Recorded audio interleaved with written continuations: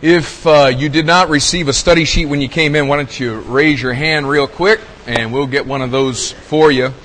And while our ushers are getting those for those folks that failed to get one, let's open our Bibles today to what is, I think we're going to find over the course of the next several weeks, an absolutely incredible chapter in the Word of God.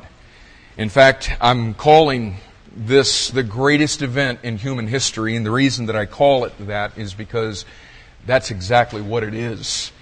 Revelation chapter 19, and man, I wish that we could do the entire chapter all in one sitting, but I don't think the part of your body where you sit could handle all of that, and much less your mind be able to comprehend the absolute incredibleness of what is being disclosed here. We'll try our best today to get through the first 7 verses, and let's look at it together. Revelation chapter 19 and verse 1. He says, "And after these things..." Now, let me just remind you of what these things are. These things is what has taken place in chapter 17 and chapter 18. And what has happened in those 2 chapters is Babylon has fallen. The judgment of God has come against Babylon. In chapter 17, we saw that it was religious Babylon or mystery Babylon. It was that place that started at the Tower, of course, of Babel, and has made its way all the way down and is present on the earth right now in the 21st century and is growing in popularity, and what we find from the Word of God will grow in popularity in the next several years as all of these events begin to unfold on this planet. So it was the destruction and the judgment of religious or mystery Babylon in chapter 17. In chapter 18 we saw that it was the judgment and the destruction of commercial Babylon, or when God came against that governmental aspect of the Antichrist kingdom during the tribulation period. So he says in chapter 19, "And after these things, after that destruction of Babylon," he says, "I heard a great voice of much people in heaven saying, Alleluia, Alleluia." The word Alleluia is found 4 times in the New Testament. All 4 of them are going to be in this one passage that we're looking at today. Now, it's found in the Old Testament. The word Alleluia is the Greek rendering of the word, of course, Hallelujah, which comes from 2 words, halal, which means to praise, and Yah, which is Jehovah. Praise Jehovah. And of course, in the Old Testament, Jehovah, that word is rendered in our King James Bible the capital L, capital O, capital R, capital D. Every time you see that in all caps, it's in reference to Jehovah. That's the Hebrew word. The word means praise Jehovah, or praise the Lord. So after the destruction, the people in heaven, in a great voice, say, Alleluia! Salvation and glory and honor and power unto the Lord our God. For true and righteous are His judgments. For He hath judged the great whore, which did corrupt the earth with her fornication, and hath avenged the blood of His servants at her hand. And again they said, Alleluia. And her smoke rose up forever and ever. And the 24 elders and the 4 beasts fell down and worshipped God that sat on the throne, saying, Amen. Alleluia. And a voice came out of the throne saying, Praise our God, all ye His servants, and ye that fear Him, both small and great. And I heard, as it were, the voice of a great multitude, and as the voice of many waters, and as the voice of mighty thundering, saying, Alleluia! For the Lord God omnipotent reigneth. You know what this is? This is us singing the Hallelujah chorus. This is where this comes from. That's where Handel's Messiah. This is the whole deal is about that kingdom coming when we finally sing Hallelujah. Alleluia. For the Lord God omnipotent reigneth. Let us be glad and rejoice and give honor to Him. For the marriage of the Lamb is come, and His wife hath made herself ready. And then from there, of course, there is a marriage feast, a marriage supper that we have a part in. And from there, he begins to explain just how it is that he sets up this kingdom where he rules and reigns on the earth. And it gives in great detail, and we'll see that in the next several weeks, how heaven's going to open and he is going to come back to this planet and he is going to set things right on this planet. It is, without a doubt, the greatest event in human history.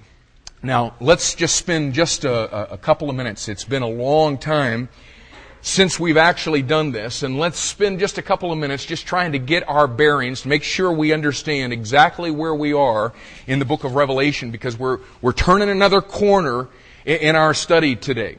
Now, when we started this study of the book of Revelation, what we began to see is there's 22 chapters in this book. We've got a long way to go. When we started, you can see this is the 144th week. It's taken us a little while to get through just what we've come through to this point. But we look at this book that has confused people through the centuries. It is confusing to people who pick it up and try to make sense out of it in our day and age. And quite honestly, there's a lot of junk that goes along with the whole presentation of the book of Revelation. So we've got to make sure as we began this study, or we begin any study of the Word of God, we've got to make sure that we are utilizing the key principles of Bible study that God gives us in His Word. And one of those is found in 2 Timothy chapter 2 and verse 15, where God says this. This is how He tells us that we must approach His book. He says, "Study to show thyself approved unto God, a workman that needeth not to be ashamed, rightly dividing the word of truth." Now, there's several principles that we can glean out of that. The first thing that God is telling us that we've got to do when we approach His book is we have got to study. We've got to give a very diligent study, and through our study, what we're seeking to do is we are seeking to find where God has made His divisions in His book. We must make sure, first of all, that we study. Secondly, we must make sure that we rightly divide the word of truth. And so what we did as we began our study of the book of Revelation is we tried to apply the principle of 2 Timothy chapter 2 and verse 15 to the 22 chapters in this book of Revelation. And what we found as we gave diligent study to the Word of God, we found that there was an event that happens 2 times in the book of Revelation. Heaven opens 2 times in this book. In chapter 4 and verse 1, heaven opens and somebody goes up. In chapter 19 and verse 11, heaven opens, and of course you know this, somebody comes what? Somebody comes down. Somebody going up is an event that we call the rapture. Somebody coming down is an event that we refer to as the second coming. Okay, so once we begin to see that, okay, heaven opens in those 2 places. So we have the placement of the rapture. We have the placement of the second coming in this book. And so what we find is that event, the event of heaven opening, it actually divides the book into 3 sections. What is interesting is when we go back to Revelation chapter 1 and verse 10, and we cross-reference that with Revelation chapter 1 and verse 19, what we find is this. When John received this revelation, what he says in verse 10 of chapter 1 is that he was catapulted forward in time to a time that is called the day of the Lord. The day of the Lord is that period of time that encompasses the tribulation and, of course, culminates with the second coming and the establishment of His kingdom on the earth. So he is catapulted forward in time, he said, and from that perspective, he was told to write in 3 tenses. He was told in verse 19 to write the things which have been, the things that are, and the things that shall be. And so when we begin to see where he was when he actually got this revelation from the standpoint of someone standing out at the time of the tribulation, what we find is that which is past is chapters 1, 2, and 3. The present is chapters 4 through 19. And the future is chapter 20, 21, and 22. So when you begin to see where the rapture is, and you see where the second coming is, and you begin to see those perspectives of the past, present, and the future, it's just real easy to begin to understand the book of Revelation and understand where you are. Chapters 1 through 3 is the church age. It's divided into 7 periods. We're right now living in the 7th and final of those periods of church history. So chapter 1 to 3 is the church age. Chapter 4 and verse 1, as we've already talked about, is the rapture. And then chapters 4 through 19 is the tribulation. Again, we've talked about Revelation 19 and verse 11 where heaven opens. That's the second coming. And then chapter 20, the future events are the millennium. Chapter 21, the new heaven, the new earth. And then chapter 22, eternity. And you see, it's really pretty simple how this book lines out and lets you know exactly where you are at any given point so that you don't get yourself messed up. Now there's another area where people do tend to get themselves messed up. The bulk of this book, of course, as you see, is lined out in chapters 4 through 19. The bulk of the book is in this 7-year period that we refer to as the tribulation period. It's the time that Jesus said, there's never been a time like it before it. He said there'll never be a time like it after it. It is an incredible time of judgment on this planet. And the way that people get themselves messed up is they don't understand that what takes place in these chapters is God brings you 4 times through the tribulation period. There are 4 accounts of the tribulation from chapter 4 to chapter 19. 4 accounts of the tribulation. And of course, the tribulation culminates with the second coming of Christ. We've talked about this in times past. The reason God brings you through that event 4 times is He brought you through the first coming of Christ 4 times. In Matthew, Mark, Luke, and John, what He does is He brings you through 4 accounts of His second coming in Revelation chapter 4 through 19. And we saw that He does that through the figures of first of all, the opening of the 7 seals. And then secondly, we saw the sounding of the 7 trumpets. And then thirdly, the revealing of 7 personalities. And then fourthly, through the pouring of 7 vials. Okay, now understand something.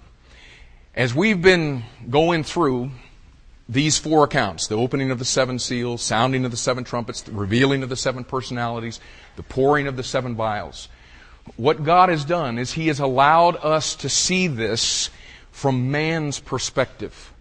The whole focal point from chapter 6 to 19 has been all about what's going to be taking place on the earth.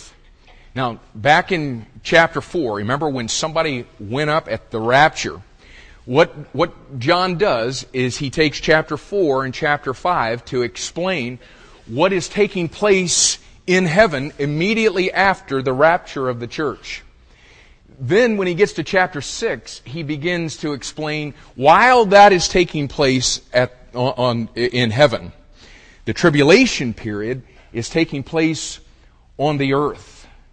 And you remember back in chapter 5, the voice cried out, "Who is worthy to open the book and to loose the seals thereof?" And we saw that book or that scroll with the 7 seals was the title deed of the earth. And the Scripture says that no one in heaven was found worthy. And everyone begins to weep. And then all of a sudden, standing at the throne, the Lord Jesus Christ stands to His feet, because He is the one, through His shed blood and through His resurrection, has purchased back the title deed of the earth. He created it. He handed it to Adam. Adam, through his fall, lost that. And through His blood, His death, His burial, His resurrection, He took it back. And in heaven, we begin to rejoice as He opens those 7 seals. But as He opens them, all of the judgment begins to be poured out on the earth. And now when we come to Revelation chapter 19, now, all of that, all of the tribulation period, it's over. And now the score has been settled. And now we say, praise the Lord. Hallelujah. And now listen, to really understand chapter 19, what you've got to understand, the reason that this is the greatest event in human history is, first of all, this is the event to which all of God's Word is pointing. Do you understand that this morning? This event that we're talking about here in Revelation chapter 19, this is the event to which this entire book is pointing. Most of the world, and you know what? You're probably going to need to take your notes right there. You'll definitely know when we come to the second page, okay? Do it at the bottom of this one, okay? And I appreciate your diligence there. Now, listen, most of the world, y'all, does not have a clue as to what this book is really about. I mean, it is just an absolute closed book to them. The Scripture even says that in 1 Corinthians chapter 2. The natural man receiveth not the things of the Spirit of God, and he can't know them because they are spiritually discerned. His problem is he's got a dead spirit, and it's a closed book to him. But what is amazing is that even those who do know the Lord Jesus Christ and have been born again, somehow, in the midst of everything that we see in the Word of God, we begin to lose what this book is really all about. And because maybe it's the time in which we live. God calls us the Laodiceans. The period of history in which we're living in these last days of church history. It's the time that is characterized as by the rights of the people. That's what the word Laodicea means. The rights of the people. It's all about me. It's all about it's all about mine. And maybe that's part of the reason that we have such a hard time understanding what this book is really all about, is because we think that this book is really all about me.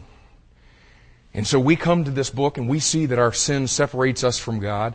We see that God, in His grace and mercy that we've talked about already today, He laid Himself down as a sacrifice. God Himself became a human being, taking on flesh and blood, and died to take away our sin on the cross. And we look at that and we say, that was wonderful. And oh my goodness, could there be anything to us that is more wonderful than that? Than that the God of the universe would sacrifice His only begotten Son for us? And the Bible says that He became sin. And because He was beaten and nailed to that cross. They took the crown of thorns and jammed it onto His head. He was brutalized. It was because He had become sin, and He died. And on that cross, He's hanging and He says, my God, why hast Thou forsaken me? It's because He had become sin for us who knew no sin, that we might be made the righteousness of God in Him. And listen, I cannot remove myself from that event. I cannot remove that from my thinking when I go to the Word of God. It brings tears to my eyes. It brings joy to my heart. Every time I think about the fact that God would sacrifice His Son for me. But now listen, you got to understand, that is not what this book is about, though. This book is not about that day when God watched His only begotten Son brutalized. Do you understand? That was the most difficult day in God's eternal existence. It was a day that grieved His heart. He wept as He watched our sin brutalize His Son. Listen, that is not the day that this book is about. The day that this book is about is the day when Jesus Christ, God's only begotten Son, finally gets the glory that He deserves to get. And that day is not going to be until He sets up His kingdom on the earth. And you know what? That's what Revelation 19 is all about. And you know what? From beginning to end, this entire book is pointing to that day. And man, I wish we had the time today to just break this thing out for you. We really don't. But just grab a couple of things as a reminder for some of you, as new truth for others of you. You go to the very first chapter in the Bible, and what the Scripture teaches is that the evening and the morning were the first day, the evening and the morning the second, the third, the fourth, the fifth, the sixth day. 6 days of creation, the Scripture says, in the evening and the morning were that day. He comes to the seventh day. And if you're a Bible student at all and you're looking at what you're reading, what you're going to first of all notice is there's no evening and morning accounted for on that seventh day. But what it says is on that seventh day, He rested from all of His work. Does anybody think that He rested because He was worn out from speaking the worlds into existence? Whew. Well, it's been a tough, long road these past 6 days. I've been speaking, and creating these things. And so already we've got some major things going on. No evening and morning. He's resting. And it says on that seventh day, what He did is He blessed that seventh day. And it says that He sanctified it. That means He set it apart. You know what God did? He says, now, this seventh day, this is mine. This is my day. This is the Lord's day. Okay? You go to 2 Peter chapter 3 and verse 9, and it says, but beloved, be not ignorant of this one thing. In other words, you can miss a lot of stuff. Don't miss this one.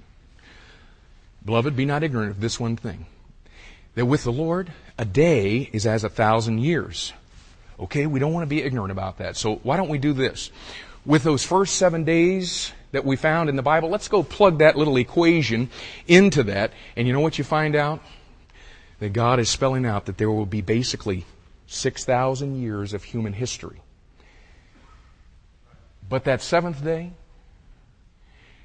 it's going to be a day on this planet that's going to last for 1,000 years. And in that day, there will be no evening and no morning because the Lamb will be the light.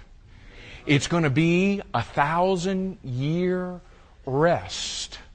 You know what it's going to actually be, y'all? If you check out verse 7, you know what it's going to be? It's going to be 1,000-year honeymoon that the Lord Jesus Christ is going to have with His wife, with His bride. And right from the very beginning of the Bible, God says, let me tell you what this thing's about. It's all about my day. It's all about a time when a kingdom is going to be coming to this planet. And oh my goodness, y'all, all the way through the Old Testament. If we had the time today, what we could do is we could just begin to walk through the entire Word of God, and I could begin to show you how this entire book is pointing to Revelation chapter 19. In Genesis chapter 6, it's the days of Noah. Jesus comes on the planet and He says, now listen, if you want to know what it's going to be like when the event of all events takes place, you know what it's going to be like? It's going to be like the days of Noah. And He comes to chapter 14, verses 1 to 10, there's a battle taking place. And if you just go check out this battle, what you'll find out, it's foreshadowing another battle that's going to take place at the second coming of Christ. In Genesis chapter 19, it's the days of Lot. And Jesus says, listen, if you want to know what it's going to be like at the second coming of Christ, it's going to be like the days of the days of Lot. You come to Genesis 49, it's the second coming. You move into the book of Exodus, chapter 4 through 10, and you know what you're going to find? All of the plagues that are going to show up again during the tribulation period just before the second coming of Christ. It's all through the book of Exodus. It's in Leviticus chapter 26. Numbers chapter 21 to 24 is all about the second coming of Christ. Deuteronomy chapter 27, 28, 29, 30, 32, and 33.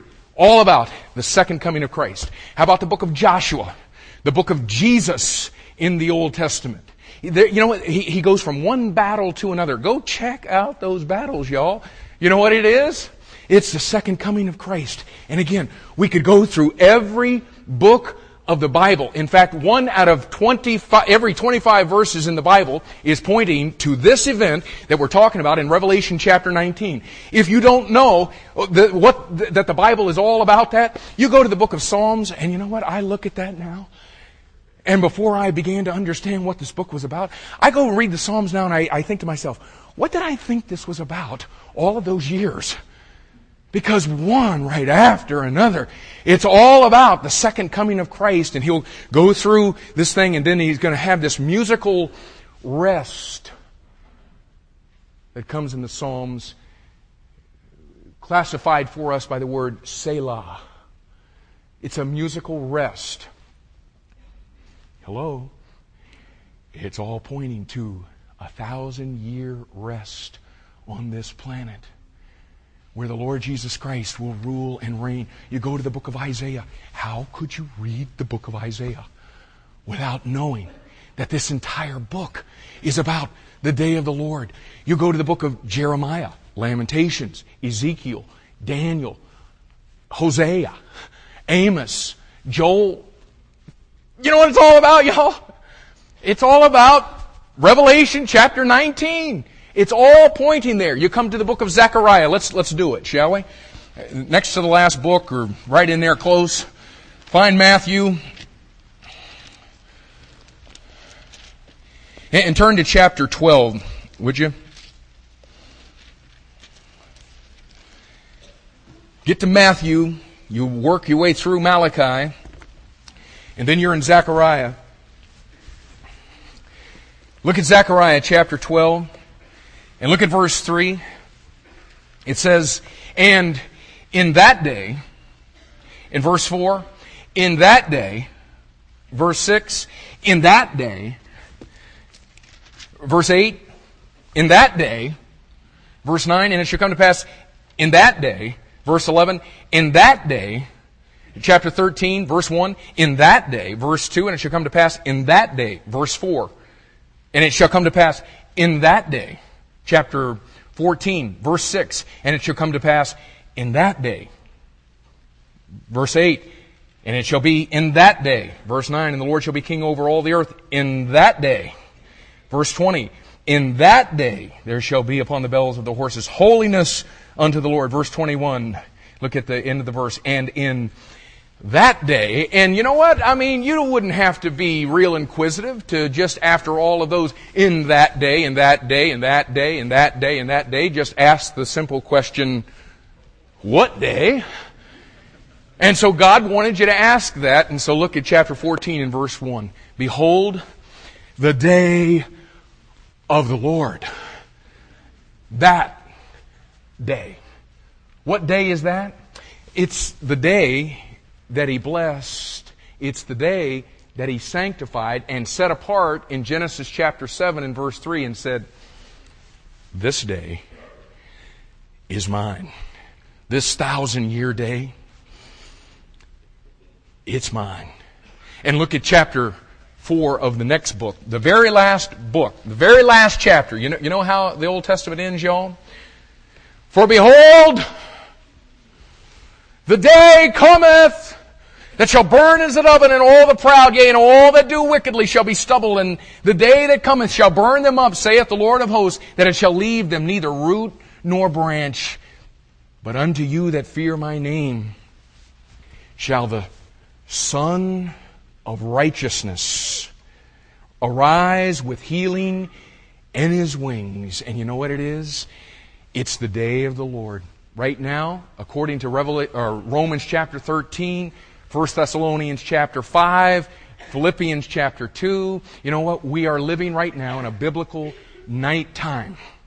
Right now, you and I live in a biblical nighttime, but the day of the Lord is coming when the capital S-U-N, the Son of Righteousness, is going to rise on this planet. And when He does, it's going to be daytime. It's going to be the day of the Lord. And the entire book, from beginning to end, is first and foremost not about me and all that God's done for me. It's all about Him. And it's all about His Son finally getting the glory that He deserves. So first of all, Revelation 19 is all about the event to which all of God's Word is pointing. Number 2, now we can turn. Thank you. It is the event for which all of God's people are praying. All of God's people are praying. It's the event to which all of God's Word is pointing. It's the event for which all of God's people are praying. And let me take you back to Luke chapter 11, if I could. Luke chapter 11. And it's interesting, y'all. The disciples spent quite a bit of time with the Lord Jesus Christ and experienced the life of God in their very midst. What is kind of interesting is as you begin to just step back from this thing, what you'll find is that the disciples had heard Jesus preach the most incredible sermons that have ever been preached on this planet because God Himself was preaching them. That's good preaching, y'all.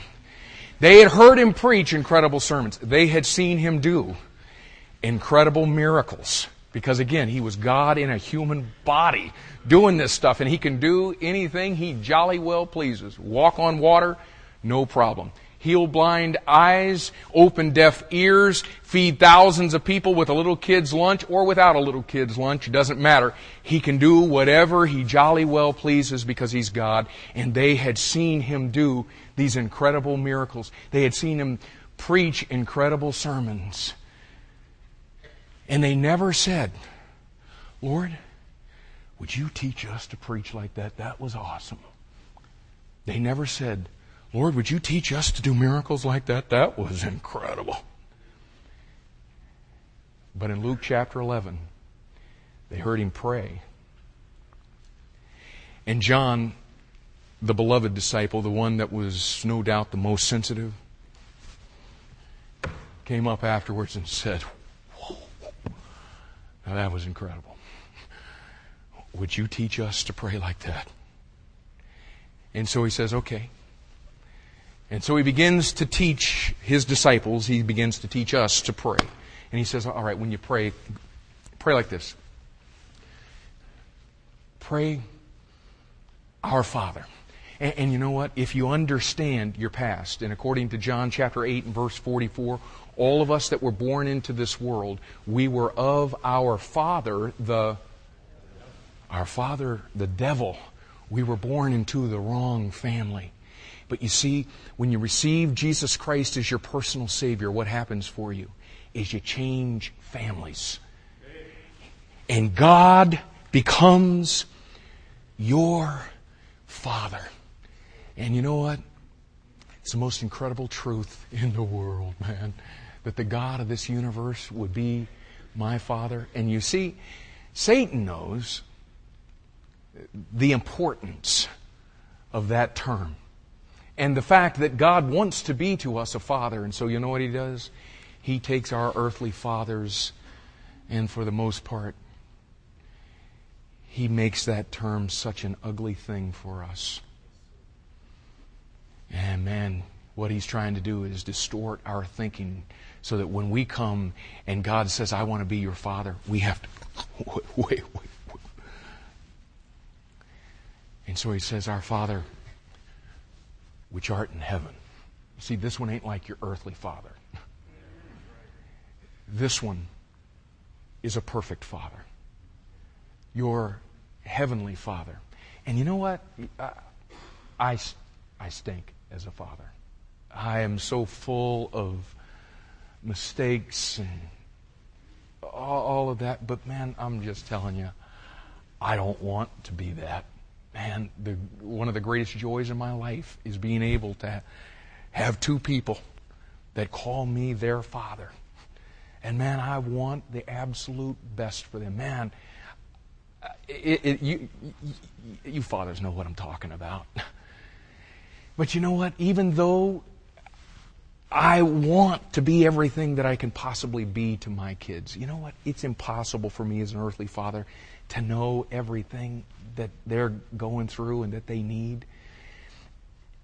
I'm just one person, and I can't be everywhere that sometimes they need me to be. And you know what? Even if I could be, I don't have the power within me to do what needs to be done. But you see, this Father, our Heavenly Father, He's omniscient. And He knows everything that could possibly be known in all of our lives. And what's better than that is He knows that, and He says, and I'll be right there with you. Because you see, He's not only omniscient, He's omnipresent. And while He's being with me through all of the circumstances of my life where I most desperately need Him, at the same time, this Heavenly Father can be with you, going with you through everything that you're facing and everything that you're going through. And you know what? In being there, He's got all the power that is necessary to do anything that needs to be done. Because He is, as we saw in verse 6, He is omnipotent. And so listen, we come to our Father realizing that relationship we have with Him and realizing who He is as the omnipresent, omniscient, omnipotent God. And after realizing that, as we're coming to Him in prayer, you know what the natural result of that is? To hallow His name. To worship Him. To begin to lift Him up. And we begin to praise Him for the attributes that He possesses. We praise Him for the relationship that He has allowed us to have with Him, whereby we can come to Him and call Him our Father. But as we're worshiping Him, what is just the natural result is that in giving Him that glory, we begin to understand how that on this planet, right now, today, y'all, this omniscient, omnipresent, omnipotent, holy, loving, merciful God who is our Father. Do you understand today? He is blasphemed by most of humanity. He is defied by most of humanity. The entire world reproaches His name. And you see, when you really begin to worship Him and hallow Him because of who He is, you begin to desire for Him to get the glory that He deserves. And you understand as a child of God, He will not get that glory until the kingdom comes. And so you know what the natural response is? And this is how Jesus taught us to pray. As you begin to understand what it is to worship Him and to love Him, pray for the kingdom to come. That time when His will be done on earth as it is in heaven. You pray for that time. And listen, all of the people who truly know God have something that burns in their gut for that day. For the day that the whole book is pointing to. The day that is to God, the day above every other day, the day when His Son finally gets the glory. And how could it be, y'all, that we would claim to know Him and be true worshipers who worship Him in spirit and in truth, and be those that love Him with all of our heart and soul and mind and strength, and yet we don't give two flips about His kingdom coming to this earth? You know what? You know why we're living in a period of time to where most believers don't care about that kingdom coming? It's really pretty simple. We're too caught up with our own kingdom, which is one of the greatest incongruencies in the entire world. Because you see, according to Mark chapter 8 and verse 34, in order to come to Christ, we all come the same way. We come to a point, Jesus said, that whosoever is going to come, you come denying self. You see, the Spirit of God has got to bring you to the point. If you're here today and you don't know Christ, listen, the way to get in is the Spirit of God begins to convict you, the Bible says, to reprove you of sin and of righteousness and of judgment. What it does is it brings you to a point of desperation to where you understand that your problem is you. Your problem is self. And you, in your desperation, understand that self can't get you out of the problem that self created. And so what you do is you come to Christ, denying self. And if you don't come that way, you don't come. Regardless of what you call yourself. We all get in the same way. It begins with the Spirit of God bringing us to the point to where we put up our hands and we deny ourselves. But it seems that what happens to most believers is we're brought to that impasse. And for at least a momentary period of time, we understand our problem with self and we deny self and we call upon the name of the Lord Jesus Christ. But it's not too awful long before we take Him off of the throne of our heart, the throne of our life, if you will, and we take self and put self back on the throne of our little kingdom once again. And once again, life revolves around me. Life revolves around self. And I start to see everything once again in terms of me, in terms of in terms of mine. But do you understand, y'all, what 2 Corinthians chapter 5 and verse 15 says? Listen. That Jesus died for all, so that those of us who live, listen, should not henceforth live unto themselves. Let me just say it for you again. I quoted it so you would know where I was getting it. You know what it's saying? The reason Jesus died is so that we would stop living for ourself, sitting on our thrones in our little kingdom. Listen, according to Colossians chapter 1, we have been translated out of the kingdom of darkness and have been translated into the kingdom of His dear Son. The theme of our life now is all about His kingdom. He rules and reigns in us, and that's His plan. And we are supposed to be that place on the earth where He rules and reigns like He's going to rule and reign when He actually comes in His kingdom. But that kingdom right now is the individual believer. But our problem is we want to keep living for ourself. And He said that's why Jesus died, is so we would stop doing that. Not so that we could have a nice little comfy existence when we croak, but so that we would stop living right now for me, my, mine.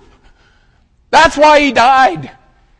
In 1 Peter chapter 1, verses 18 and 19, he says, Listen, you know that you were not redeemed with silver and gold, listen, from your vain conversation received by tradition from your fathers, but you've been redeemed with the precious blood of Jesus Christ.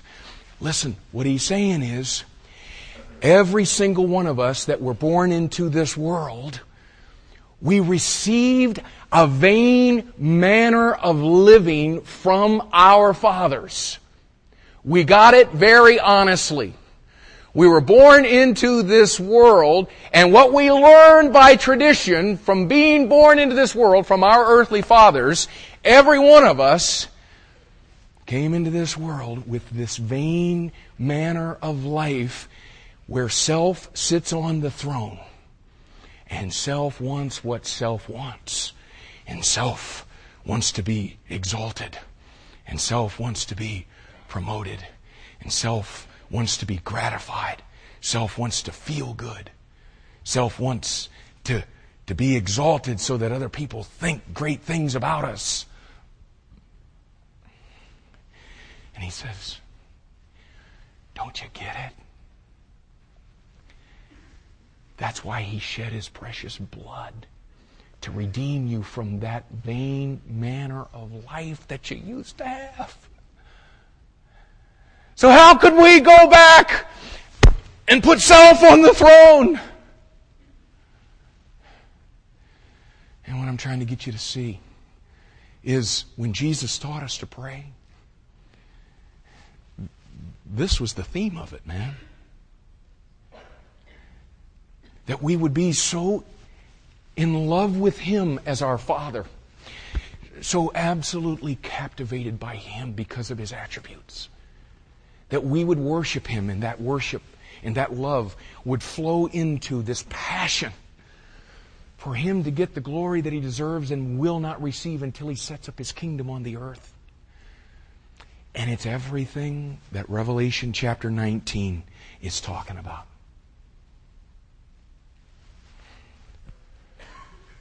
It's the event to which all of God's Word is pointing. It's the event to which all of God's people are praying. And then thirdly, it's the event to which all of God's hosts will be praising. It's the event at which all of God's hosts will be praising. And now let's begin in chapter 19. And now listen. My read in coming to chapter 19 is that unless you understood that this whole book was pointing to this, and unless you understood that all of God's people through all of the centuries have been praying about this event, I felt that we'd never really appreciate what this is really about without seeing that. And I know you're looking at your study sheet going, man, there ain't no way that he's going to do this in any kind of amount of time. And you're right. And so you know what? I just want to give you one point, okay? And so just relax. Hang on this one point. We ain't going anywhere, y'all. The rapture hadn't taken place yet, okay? We'll just come back next week, and we'll see the rest of the Hallelujah chorus, okay?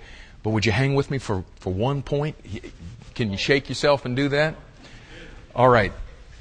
It's the event at which all of God's hosts will be praising. And when I talk about God's hosts, I'm talking about everybody that is going to inhabit heaven. Man, I think it's going to be the cherubim, the seraphim, the four beasts, the angels, the Old Testament saints, the church age saints, the tribulation saints. That's what I think is going on here in verse 1. John shows us, first of all, letter A on your outline. We're going to be praising. But we will praise Him for very specific things. First of all, we will praise Him because His salvation has been fully exemplified.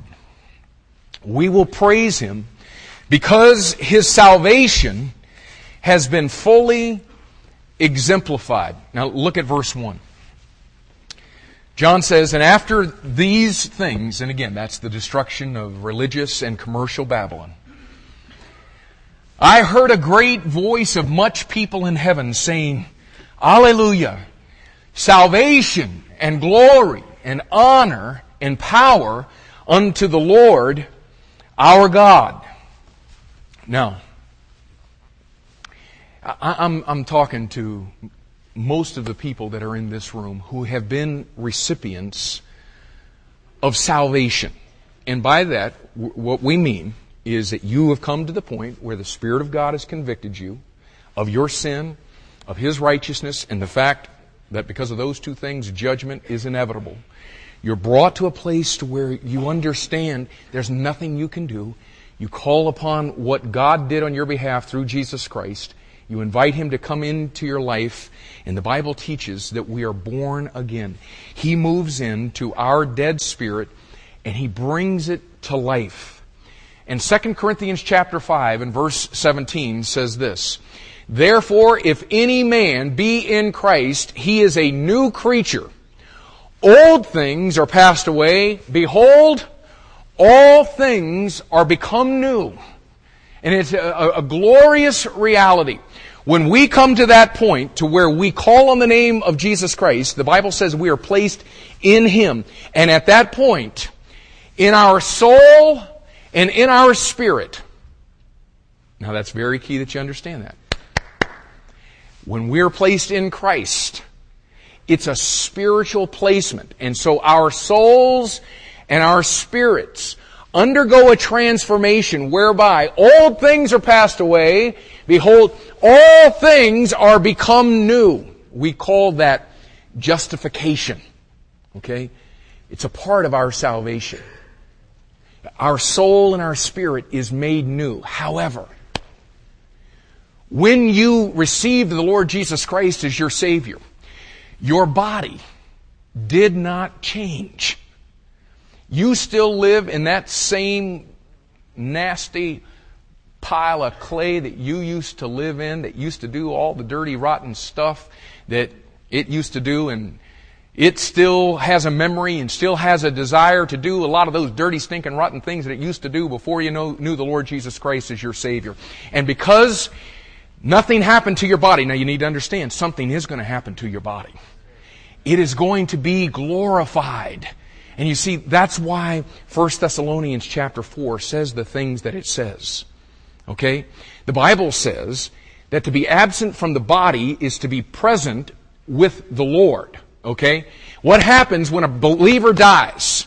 And we had one of our brothers that was sitting in this church last Sunday night. And I think all of us are aware that Dale Hostetler went home to be with the Lord on sometime early Monday morning. And you know what happened? He drew his last breath.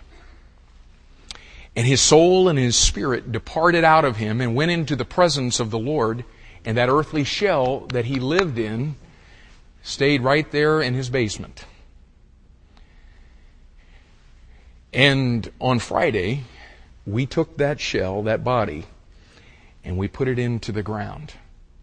And that body right now is awaiting its glorification. It's awaiting its redemption. There's coming a day of resurrection.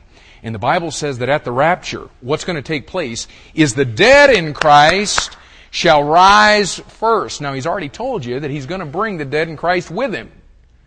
What do you mean they're going to rise first and yet they're going to be with Him when He comes? The soul and spirit is going to be with Him, and the dead in Christ will rise first. You know why they rise first? They have 6 feet further to come. And then all of us who are on the earth are caught up together to meet the Lord and the souls and spirits of those that have come with Him to meet the Lord in the air, and we all receive a glorified body because 1 Corinthians 15 says flesh and blood cannot inherit the kingdom of God. It can't, that which is corruptible cannot inherit incorruption. And so what happens is we are going to receive a glorified body, which is to say, do you understand right now?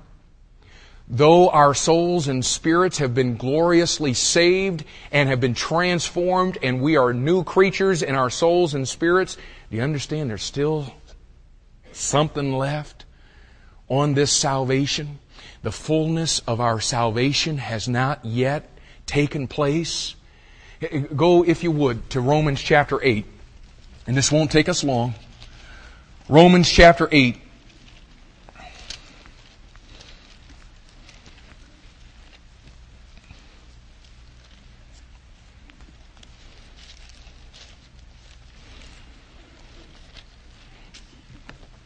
And let's pick up in verse 17. Romans chapter 8, verse 17. He says, let's do it 16. The Spirit itself beareth witness with our spirit that we are the children of God, and if children, then heirs. Heirs of God and joint heirs with Christ, if so be that we suffer with Him, that we may also be, check it out, glorified together. For I reckon that the sufferings of this present time, that is while we're living in these earthly bodies, are not worthy to be compared with the glory which shall be revealed in us. Now watch this. For the earnest expectation of the creature waiteth for the manifestation of the sons of God. Now listen. Now that we have been born into God's family, He calls us sons of God, daughters of God. And He begins to talk about us who are sons of God with an earnest expectation in us for the full manifestation of what took place in us when we became sons of God. Now, as I'm explaining that, have you ever experienced this earnest expectation that he's talking about here? You say, well, what does it mean? Check it out.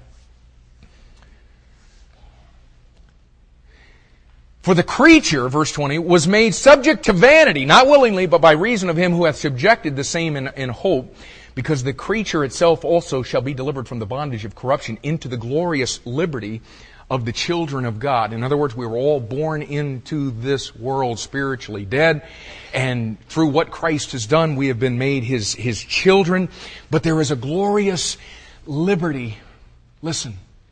And we've experienced a glorious liberty already, but we have not experienced the fullness of that glorious liberty that God intended for us to have and that we will have. Verse 22.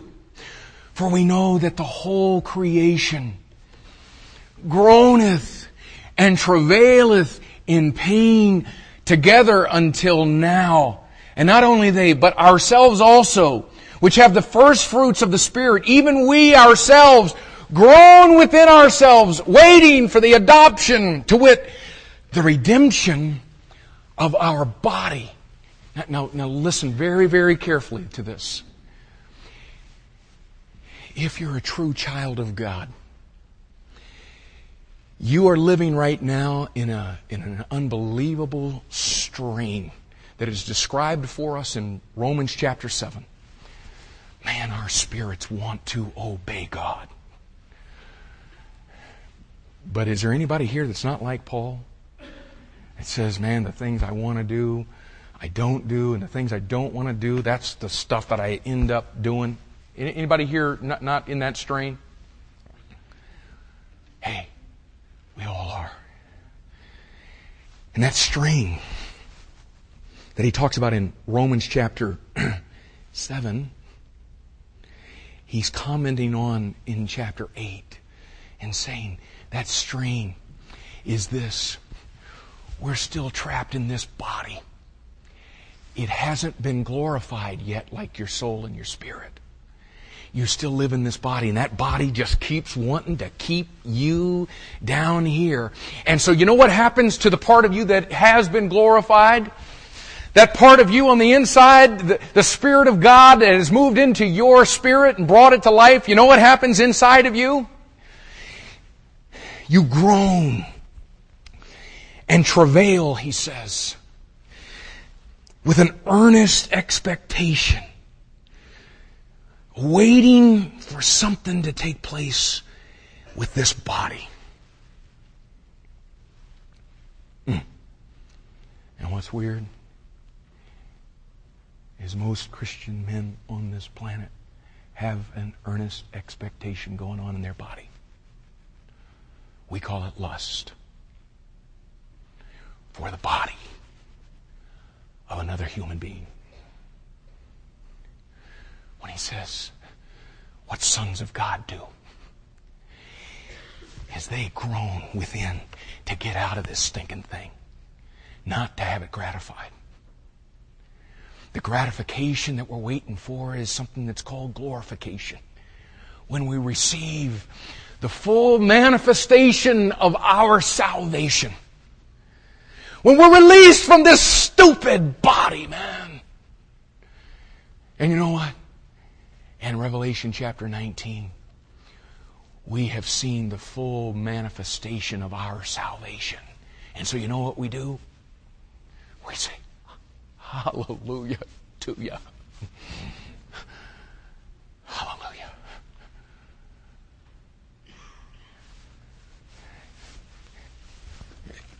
Hallelujah. He says, salvation and glory and honor and power unto the Lord our God. You see, that's what makes this such a great event. It's because, man, when this takes place, there is going to be, y'all, a whole new level of praise. Because our salvation has been fully realized. It has been fully exemplified. It has been fully manifested. And as we await that, it ought to cause us now, y'all, to praise in expectation. And you know what happens? That praise for the expectation of what is going to take place is going to cause a groaning and a travailing within for God to bring His day on. So we will praise Him in His fullness. Oh God, would you help this, Lord, to be more than words of a sermon? Oh, I would hope that there would be no believer here that would hear these truths and be lulled because they know them.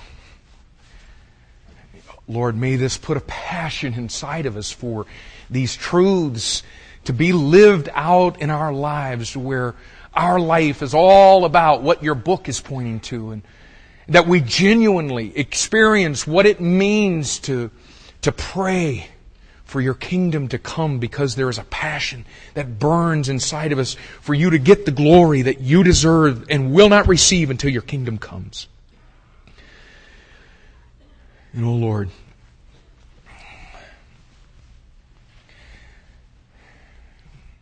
would you teach us what it is to groan and travail, awaiting the redemption of these bodies. That day when we come back to these, our old stomping grounds, this earth where this body caused us so much grief. May we long for that day when we come back to this planet in a glorified body, free to give you the praise and the honor and glory that you alone are worthy of. May that burn as a passion in every single person that's here today that knows you as their Savior. And believer in Christ right now, would you talk to God about what He's talking to you about? And those of you that are here today that have never entered into this relationship with God that we've been talking about all day, you're still housing a dead spirit inside of you. Today, the Lord Jesus Christ would love to take your sin and remove it as far as the east is from the west, He'd love to move into that dead spirit and by His Spirit bring it to life so that you can begin to have the love relationship with Him that you were intended to have. And today, if you're here and you don't know the Lord, we'd like to invite you to respond to His command to repent and to come to Him. And we would love to be able to talk to you about that. Our pastors are going to be up at the front of this room, up by the front doors on either side, positioning themselves there so that for those of you that God is drawing to Himself today, so you have a place to go, a place where someone can begin to show you from God's Word how you can enter into that relationship with God today. Oh, but listen, if He is speaking to your heart, would you respond? Hey, not for us, but first and foremost for God's glory's sake, and secondly, for your sake, for the sake of your eternal destiny. The Bible says today, if you'll hear His voice, harden not your heart. Nobody's going to make you do anything, coerce you to do anything, but we would love to be able to take an open Bible and show you today how you can enter a relationship with God. And Lord, I want to ask specifically for those folks today that that don't know You or are not assured if they do. I pray that this would be the day of their salvation. Lord, give them the courage to be able to step out, to respond to our invitation in Your command, to repent, to turn from our life and our way to the Lord Jesus Christ. We ask in Jesus' name. Amen.